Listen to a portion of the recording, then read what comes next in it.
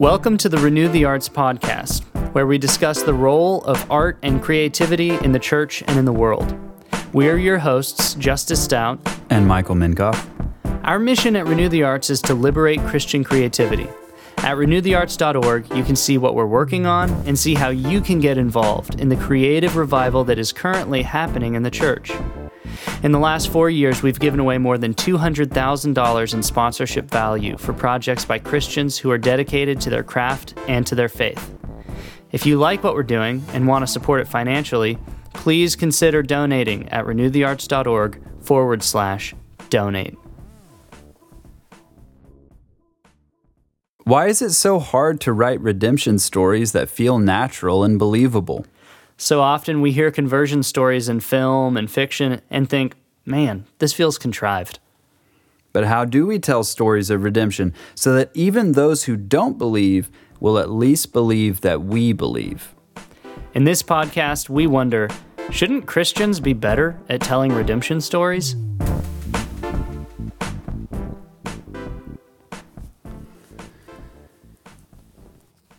So I want to tell a little story.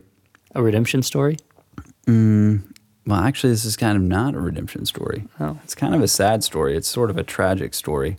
Are you allowed to tell that kind of a story? I think so. Okay. I think so. We're about liberating Christian creativity. Oh, that's here. right. Okay. Nikolai Gogol, which many of our listeners might not be familiar with, was a Russian magical realist who was extremely influential in the literature of Russia. In fact, many authors that you might know, like Tolstoy and Dostoevsky, credit Gogol with sort of the beginning of Russian romantic literature. Magical realist, so like Harry Potter? No. Anyway, Nikolai Gogol was not a believer, and he wrote a story, or he began a story called Dead Souls, and he finished the first part of this story. And it is an extremely detailed, luscious description of feudal life in Russia. In fact, a lot of historians talk about how Nikolai Gogol's description of feudal Russia is so good and so replete that it's almost the only history of the period that's necessary. It's a really wonderful thing. He wrote this wonderful picture of this petty criminal who is going from feudal property to feudal property in feudal Russia in order to accomplish his petty criminal scheme and elevate himself to a status of the aristocracy. His name was Chichikov, which means cough, basically, in like a sneeze, like achoo, in Russia. So anyway, he's a pathetic figure, but Nikolai Gogol paints him with just exquisite detail. In 1840, Gogol had finished the first part of Dead Souls, and he became a Christian. He was converted. He said, for whatever reason, that for him, Christ became God. Okay, this is like his conversion story. And he looks at part one of Dead Souls, which he had written as an unbeliever, and he sees that he has described Chichikov's problem extremely well. But he has this idea that maybe he will be able to paint Chichikov's redemption. That even though Chichikov is the most petty, most pathetic criminal sinner that ever there was, surely there was a way to tell the story of his redemption so that people could see that even the most pathetic, even the most vile, the most mean sinner that ever there was could still be changed by the transforming power of the gospel. And that's a difficult task. So he has to he has the task before him to paint a realistic, believable story of how this conversion guy, of Chichikov. Yeah. He started it over and over and over and over again. In fact, it was sort of the project from his conversion to his death that he never finished. Yeah, so Dead Souls, if you get a version of Dead Souls, you'll read the first part and it feels very complete. But if you read most modern versions, what they will have are fragments of part two that were actually preserved by his friends because he was so unsatisfied with all of part two that he committed every manuscript he wrote that he had his hands on to the flames. And the only manuscripts that survived were ones that were saved by his friends who wanted to preserve the work of a genius. because he was clearly a genius. And many historians after that have sort of blamed Gogol's inability to produce anything of any literary value after his conversion on his conversion. The fact that he was a Christian. Right, that he became a Christian and all of a sudden his artistic power was entirely vitiated. Which is how it works. When you become a Christian, You just can't you're make art a anymore. terrible artist, apparently. Right. But what's interesting is that there are other examples of artists who, in the process of their conversion, found it very difficult to write or work in the arts. T.S. Eliot is another example. He had written The Wasteland, which was and still is considered a classic of modernist poetry. And he became a believer. And a lot of people have criticized the work he did after his conversion as just being subpar to the kind of genius work he did beforehand.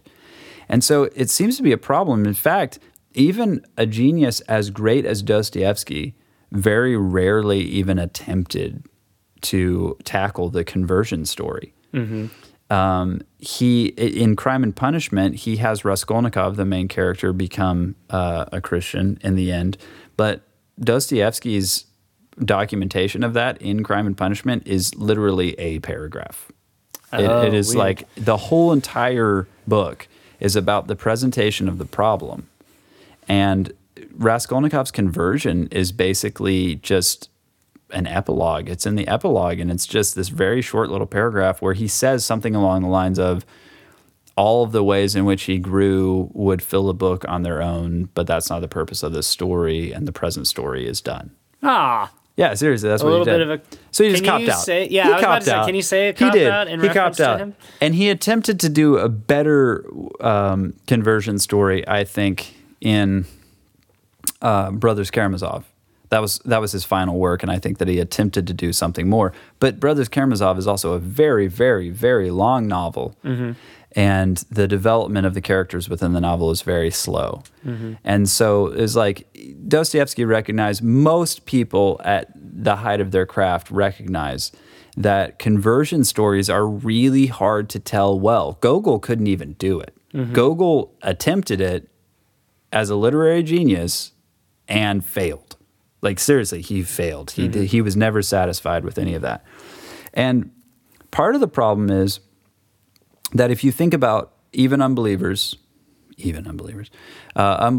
write literature, the problem of sin is a very natural and easy to describe reality. Like, even unbelievers will not disagree that we're living in a broken world, in a Because it's so dark evident. world. It's so evident. In fact, you have this, Chesterton in Orthodoxy says that sin is a fact as practical as potatoes.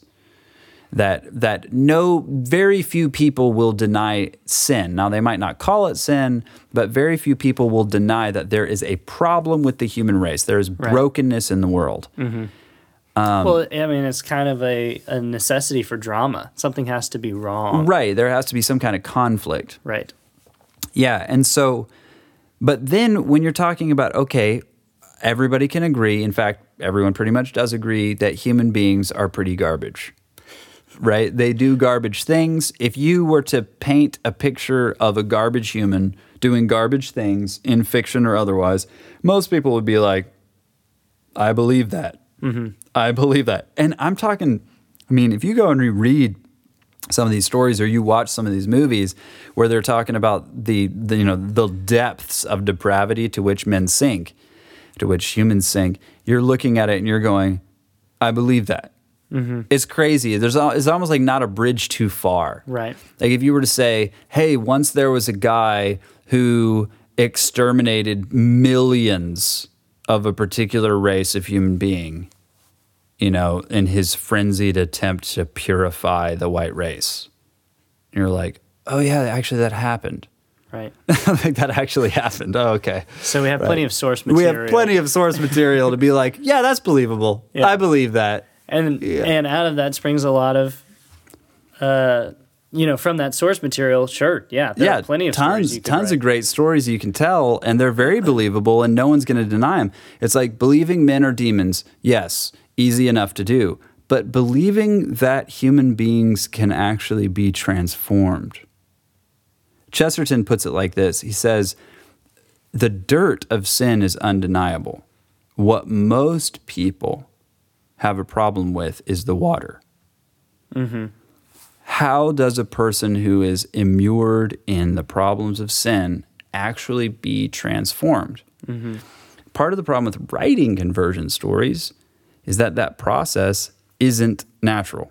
Right. It's completely, in some senses, unbelievable. Right. Always. Yeah, it's always going to be. Because there's this supernatural thing going on, and you're looking at it going, that doesn't feel right.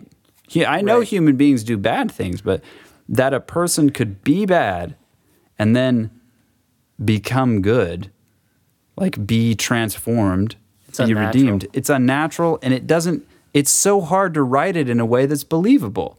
Because it's unnatural. Because it's unnatural. It's so against... It's against a fallen human nature, so it feels contrived. Right. And you add to that the problem that when you become a believer, like Gogol or like Eliot, mm-hmm.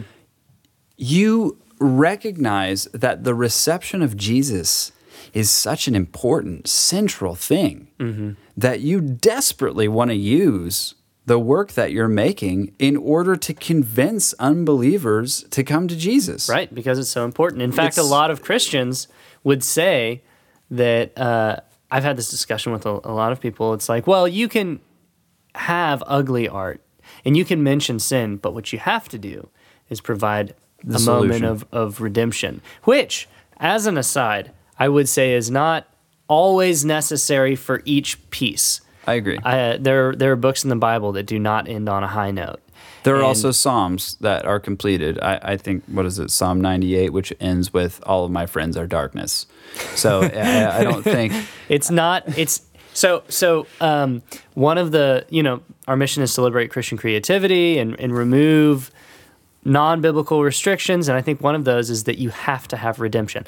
That said, it is clear that redemption is very important to us. Oh. And although you don't have to have it in every single piece, the importance that it has in our faith would probably drive most Christian artists naturally to portray it whenever they are led to, exactly. Which is probably going to be more often. Pretty often. Yeah. Because they recognize how important it is. It's still hard to do well. Mm-hmm.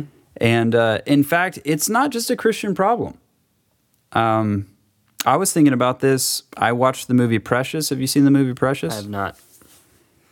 It is a really great, I don't know, great. It's terrible. It's extremely horrific. I'm getting mixed signals. Depiction. Yeah, no, it's very well done, but it's a depiction of this young woman's basic struggle, mm-hmm. her abuse, the way she's abused, and she's attempting to overcome that abuse. Mm. The depiction of the abuse is believable. Okay. The depiction of the way that she is saved via social worker, mm-hmm. not terribly believable. Mm. And obviously the movie has a certain agenda, and the agenda becomes apparent in the solution that's provided. Gotcha. And that's really the problem with conversion stories, is that you think as a viewer or as a listener, what is the agenda of the creator? What mm-hmm. is the agenda of the artist? Are they trying to convince me to go down some road or to take some solution or to take some medicine that I'm not really wanting or willing to have or to take? Right. And this is not just a Christian problem. You see this everywhere. Most movies... I mean, you want to provide conflict resolution. It's innate. There's a sense of us that wants to end where, the trouble. Well, how do we make the trouble right? Right, to right the wrong. So how do we do that? Right. So it's not. You're right. It's not just a Christian problem. In any story where there's conflict, which is any story where you want resolution, you're going to want to try to figure out how things are made right again. Yeah, and let's be frank, unbelievers are not good at this. They actually are not. Mm. If they stick to the plot and they just allow the circumstances to resolve it for them, then you have sort of a happily ever after kind of situation. That's not a rule. It's not a rule. It's not at all. And it doesn't. And it isn't even believable. I mean, how many people have wondered about how well Prince Charming and Cinderella's marriage actually was after they, went off in their cart? You do wonder about that because you know that the circumstances resolving themselves are not necessarily the resolution of the problem, because you recognize that the problem is not circumstantial, that the problems created are character-oriented. So the issue is not how do the circumstances get resolved, which tons of stories will do that. The issue is how does the character be transformed? I'm trying to think of how that applies to the Cinderella story. It doesn't, because Cinderella is good, and Prince Charming is good, and always is good. Right. And there's only a situational conflict. There's only a situational conflict that is situationally resolved. But when you have a character conflict, which is more realistic, because there are very few people who aren't mixed bags. Right. So you don't have entirely good people versus entirely bad people. No, never. And that's the thing. Except sometimes in Lord of the Rings. Exactly, because it's a fairy tale. Yeah. Lord of the Rings is a fairy tale. He copped out of the real need for transformation. In fact, I challenge you to show me redemption in Lord of the Rings. He didn't attempt it. Well, now hang on. What about Boromir? Boromir, tragic death. But I will grant that maybe, but the greatest opportunity that Tolkien had for telling a redemption story in Lord of the Rings is Gollum. And Gollum/Sméagol goes into the fires of Mount Doom clutching at his idolatry. Right. That character for a moment feels like possibly he might be redeemed. Right. But eventually he sinks down into his baser nature. Hang on. What about the king that was lied to by the Wormtongue? Yeah. Well, even in that case, he was good. He never ceased to be good. He never ceased to be good. He was under the sorcery of Saruman. So, like almost all the characters, I mean, think about this. There's an entire race. Like, think about this. How about this? Is it possible that an orc could ever be good or a goblin could ever be good in The Lord of the Rings? Is there a case of an orc who decided, actually the dark side is not so cool and I'm going to go over and fight with the humans? In Star Wars, however, there is a stormtrooper. But even in that, you have, again, a fairly simplistic version of morality that's even self-contradictory concerning the Force. But yeah, we could get into that at some other time. We'll do that. We'll dedicate a whole episode to the redemption of the stormtrooper. But it's very difficult to tell a conversion story, and I would not consider the resolution of a plot to be a true redemption story. The resolution of a plot is, it's resolving circumstances, but I'm talking about telling the story of the transformation of a character from a position of wickedness to a position of righteousness. All right. Now, that is, and even with Boromir in Lord of the Rings, he may have just recovered his initial nobility, which for a moment he was tempted away from. Right. There's no sense where, like, a character who has fallen badly, who has become a different thing. Right? If we're wrong, yeah, I want an email. Oh yeah, send us an email. Because tell us. I want that character in Lord of the Rings. So if you're a buff, shoot us an email. Yeah, but I don't think Tolkien's purpose was to tell a redemption story. His purpose was to tell a fable of the conflict between good and evil, and in those terms, he succeeded. Black and white terms are easy for that kind of construct. But when you're talking about, okay, how do we tell the story of a person who was once bad who becomes good? Very few Christian authors in the history of literature have been able to accomplish the telling of a conversion story in a believable way. So, and there are a few pitfalls. There are what I would consider a few problems, and most of them have to do with our eagerness to convince. And so what I would say, if you want to avoid some things or notice some things in redemption stories that weaken them, here are 3 things that I think are fairly typical of badly told redemption stories. Hit me. Okay. One is cheesiness. Secondly is preachiness. And third is abstraction. So how do you define cheesiness? How do you how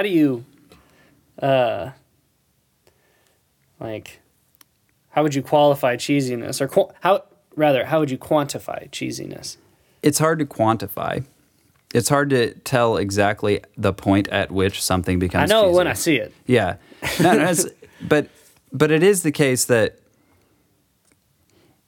you're talking about the Holy Spirit coming from heaven and converting a person's soul. Mm-hmm. It's hard. Your temptation is to overstate the case. Have trumpets blowing from the heavens and the sky ripped open and God the Father reaching down and like a dove of fire like coming upon his head and or even words resounding into the edges. A more subtle but equally on the nose, a sun-dappled field. Exactly. Knee bent in prayer. And you have this... Not that there's anything wrong with dramatic change. Yeah, sometimes that's the way it happens.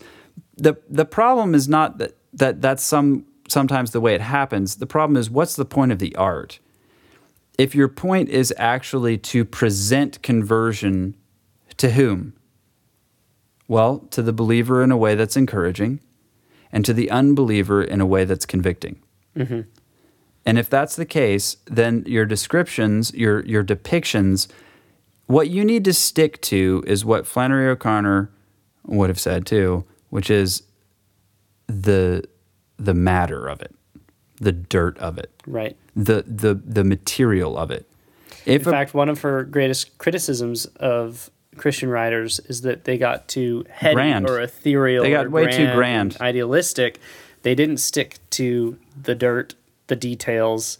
She said that, if I remember correctly, the writers of novels or of fiction are very boring people, right? Because they're constantly observing the minutia of life and can accurately recreate a story or just create a story because they're so familiar with the details. Observant.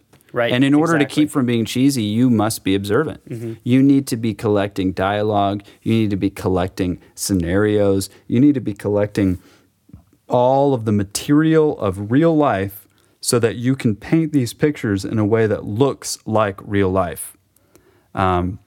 Again, bringing up Dostoevsky, in Brothers Karamazov, Alosha's great transformation of submission is depicted by Dostoevsky in an extremely simple way. Alosha gets down on the ground and kisses the dirt.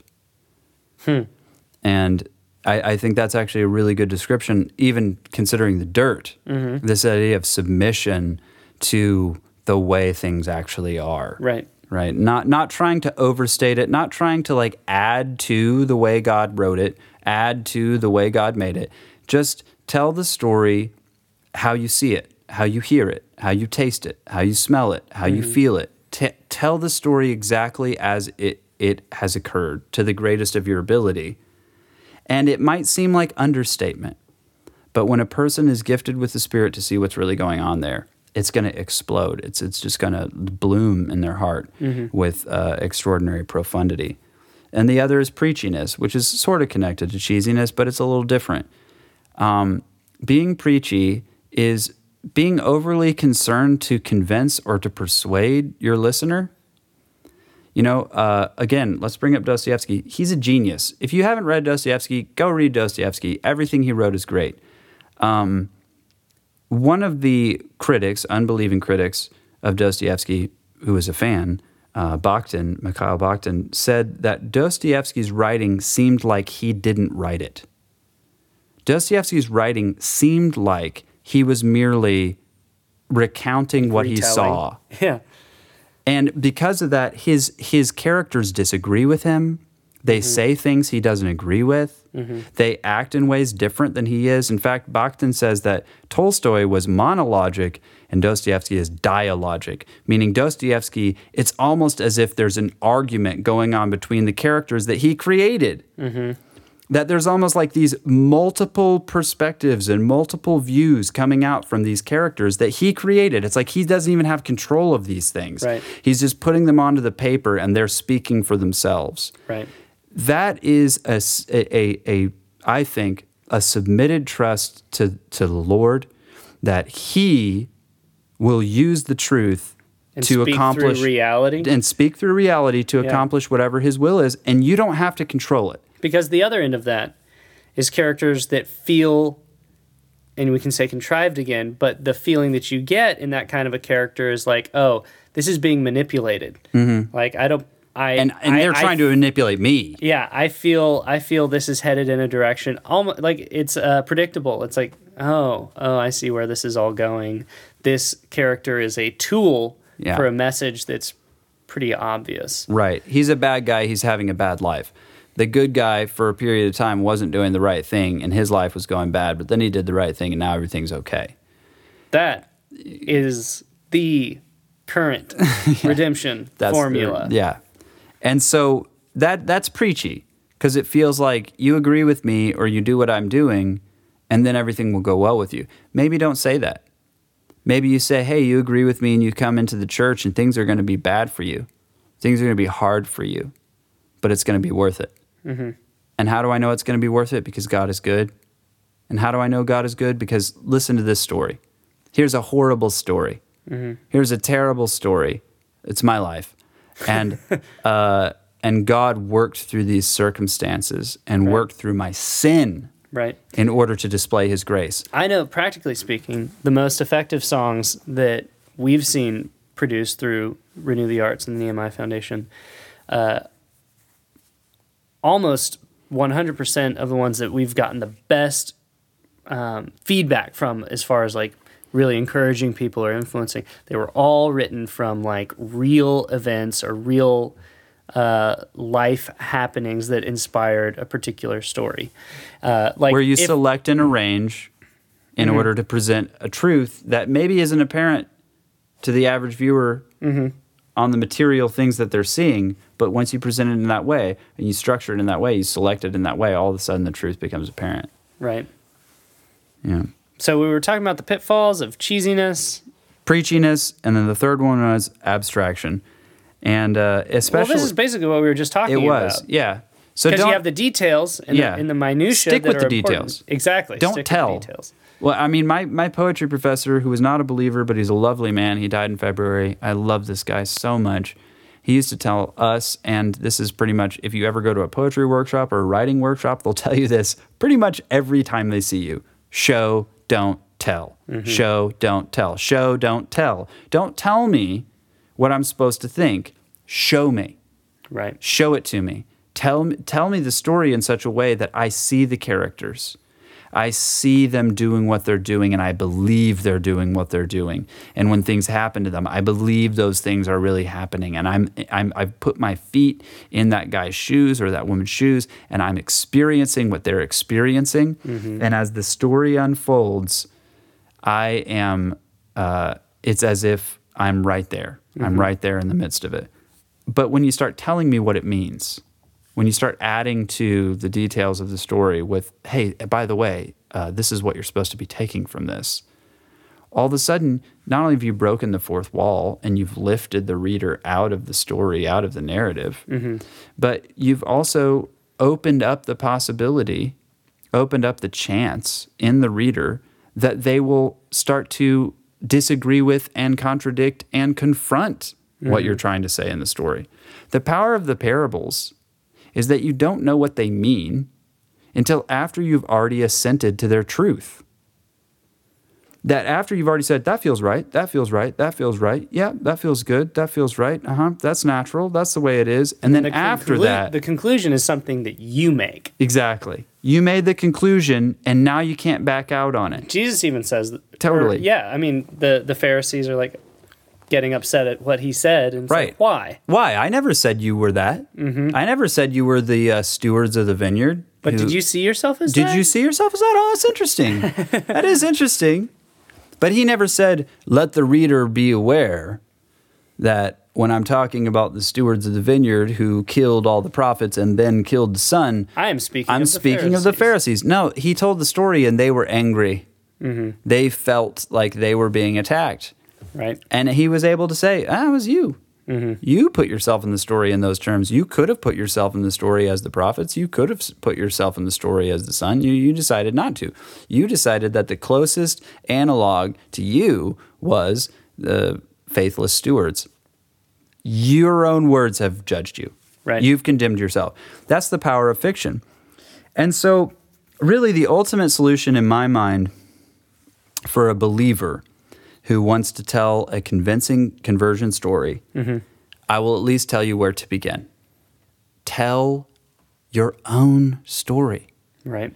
Each one of our stories is unique. Each one of our stories is true, right? I mean, you experienced it. And learn to tell your own story well.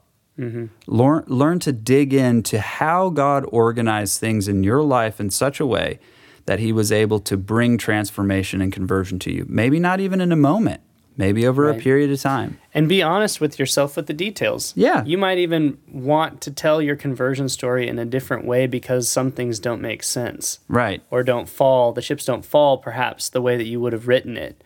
Just do it. But that's just tell it. that's not the way it happened. That's not the way it Which is really happened. really interesting. I mean, most of the true conversion stories that I hear are like, whoa, I couldn't have written that. Like, that's out of left field. That's very strange that God, the Lord moves in mysterious ways. That's the whole point. You know what I mean? There's the typical conversion story happens so very rarely. It's a mystery that it is a typical conversion story. Right. It should be like it.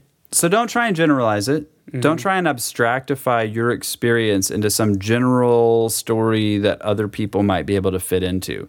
Because conversion of the people of God and the individuals of the people of God, that is a special, unique story that God has told that you need to learn to retell. And by retelling it and also collecting the stories of others, it's great to go, if you meet a believer and just tell them, hey, tell me how God saved you. Listen to that story. All of a sudden, you start developing a palette of redemption, where you say, actually, this is the way this is that what God tells redemption stories. Feels like, yeah. And so I think that's a really important thing. I think that Christians who are telling stories or trying to tell stories, but also Christians who are receiving stories can learn a lot from really digging into what exactly makes a redemption story believable and test these out. And if you want a good source material for redemption stories that don't follow the cliche, I highly suggest reading the Bible. Yeah. No, it's interesting. Test it out, though. Do test them out. Go and talk to your unbelieving friends. If you don't have any unbelieving friends, shame on you. No, I'm just joking. But you should get some. Grab some. Gotcha. And tell them the conversion stories. Tell them your own conversion story first, and see. See whether or not. I remember I had an experience with a young man when I was going to Georgia Tech, who this young man was not a believer. He had grown up in a missionary family, but he had left the faith.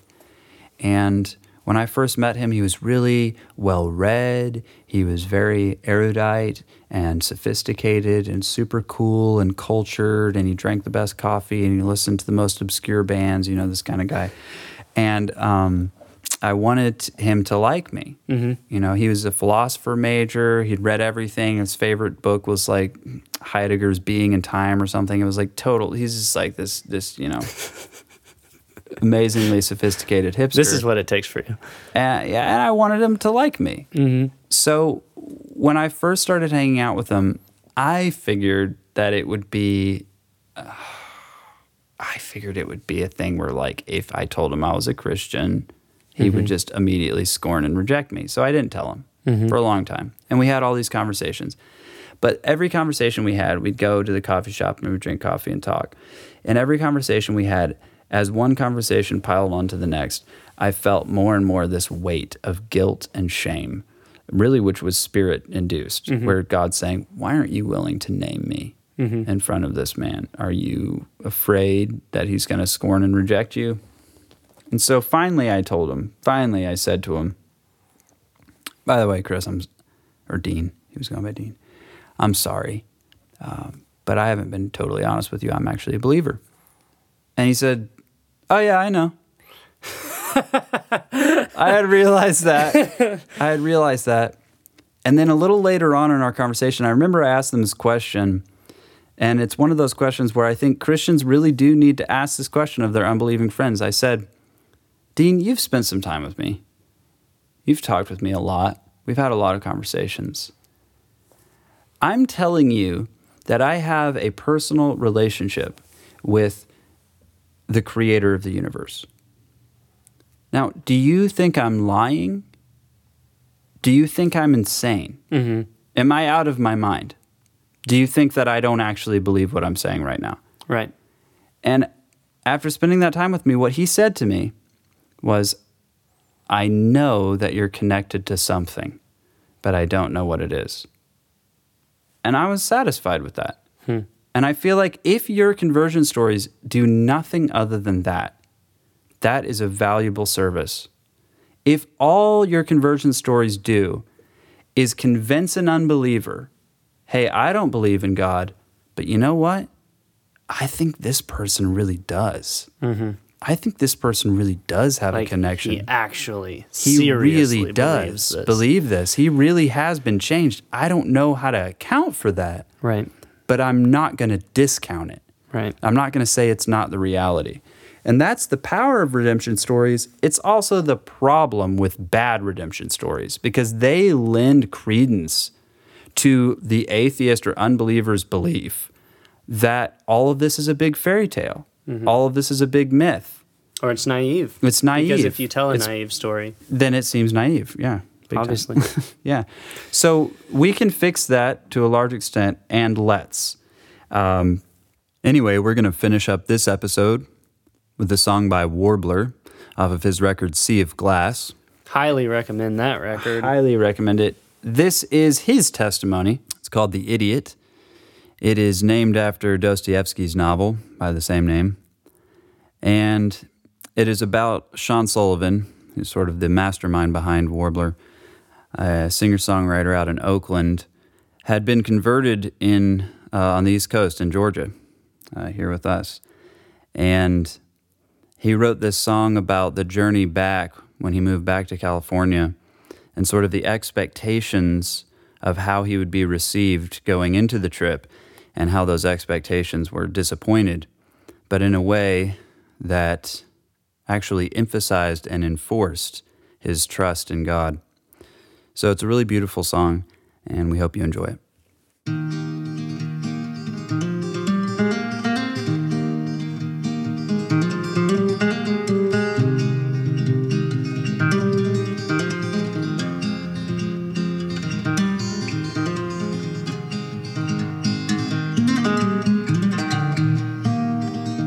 Remember when you drove from deep within the South to the California coast, all the way back home, a schizophrenic mind, so eager to be kind and foolish to believe that there would be understanding, that there would be belief. Phoenix was on fire. The glowing of the sunset was promising the end, a blessing for the dead. The earth was scorched with passion and drinking heat refractions. The idiot's coming home through boiling swamps and desert road, with freedom from the grave, healing for the land, disassembling fantasy with the beauty of reality.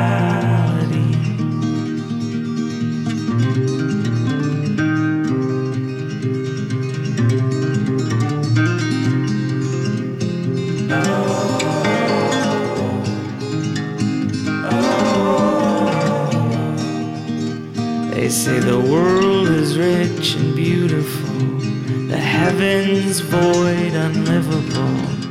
Come back, rejoin our cult. It's just a clearing of the throat. Now you are the rebel to the hippies and the devil. A megaphone downtown, a prophet and the clown, incurring wrath of rulers, revealing unjust measures. And they can hear you shout words they'll never care about. The pack knows only doubting, these wolves in sheep's clothing. The teaching in the valley, where the children run headlong to the grave.